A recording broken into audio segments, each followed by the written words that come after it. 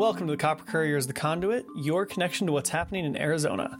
I'm your host, Cameron Stevenson, and today we're looking at what healthcare workers are experiencing while the state reopens businesses, and why small-town Arizona is feeling left behind when it comes to pandemic relief efforts. The mask shortage is real. The PPE shortage is real. It's mostly the masks, I think, that's the biggest concern. You know, going from a mask that would be something you would consider disposable between patients to this is your mask you have for the day, you keep it in a paper bag, you take it in and out, is concerning for a lot of us. That's Margail O'Connor. She's a nurse from Phoenix who's been working with COVID-19 patients since the outbreak began in Arizona. While numbers from the state's health department make it look like we're all set with needed medical supplies, people working the front lines like Margail tell a different story.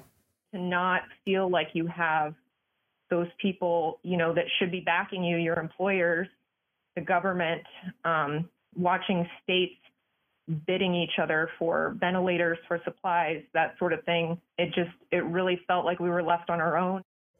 Recent reports show that out of all the states who are choosing to let businesses reopen now, Arizona is going to get hit the hardest out of them all. It's predicted that we'll see a more than 500% jump in cases of the virus, which could lead to another shutdown. While our local economy has taken a serious hit with the delayed and now shortened response state and federal leaders have taken to dealing with the coronavirus, mayors who have yet to receive aid of any kind are worried that Governor Ducey's decision to open back up will cause serious damage to their communities.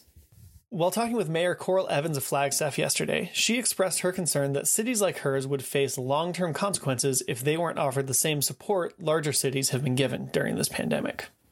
COVID-19 does not discriminate based on the size, the geography, or the demographics of a community. And so regardless of whether or not we are looking at a small rural town in northern Arizona, or one that is on our southern border, the fact of the matter is that all of our residents are experiencing COVID-19 the same way. It is absolutely critical that small Arizona cities and towns that are under 500,000 in population be funded directly so we can continue to maintain the high level of services that our residents expect. Right now, only cities with a population of 500,000 or more are eligible for federal relief. In Arizona, that leaves only 3 cities: Phoenix, Mesa, and Tucson. The rest have been told to sit and wait until the aid from those cities trickles down to everyone else.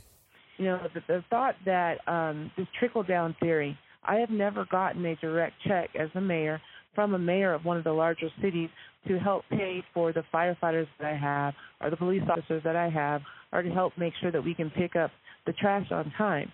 And so I think when people say statements like that, you're just making an us against them type of a situation. You know, this is how all Arizona residents that all pay taxes, that are all part of this community, that have been here for generations, being able to benefit and being able to thrive and being able to, grow and come back online and be successful. Anna Tovar, Toloson's mayor, who was also on the call, said that elected representatives in Congress need to do more to stand up for our smaller cities and rural areas, who have been all but forgotten during this crisis. We not only want America and Arizona to survive, but we want it to thrive as well. Relief for cities means quality of life for our residents. Our communities will be less safe, less healthy, and less prosperous if relief isn't provided. Cities are essential. We will rise together, and we will rebuild together. Right now is a crucial time where we need Senator McSally to show independence from Mitch McConnell and call on him to disavow any notions of states and cities being forced to declare bankruptcy. And without everyone receiving the support they need, we can't expect things to get back to normal anytime soon, especially if we see a second wave. Special thanks to Honest Arizona for contributing to today's update. For The Conduit, I'm Cameron Stevenson.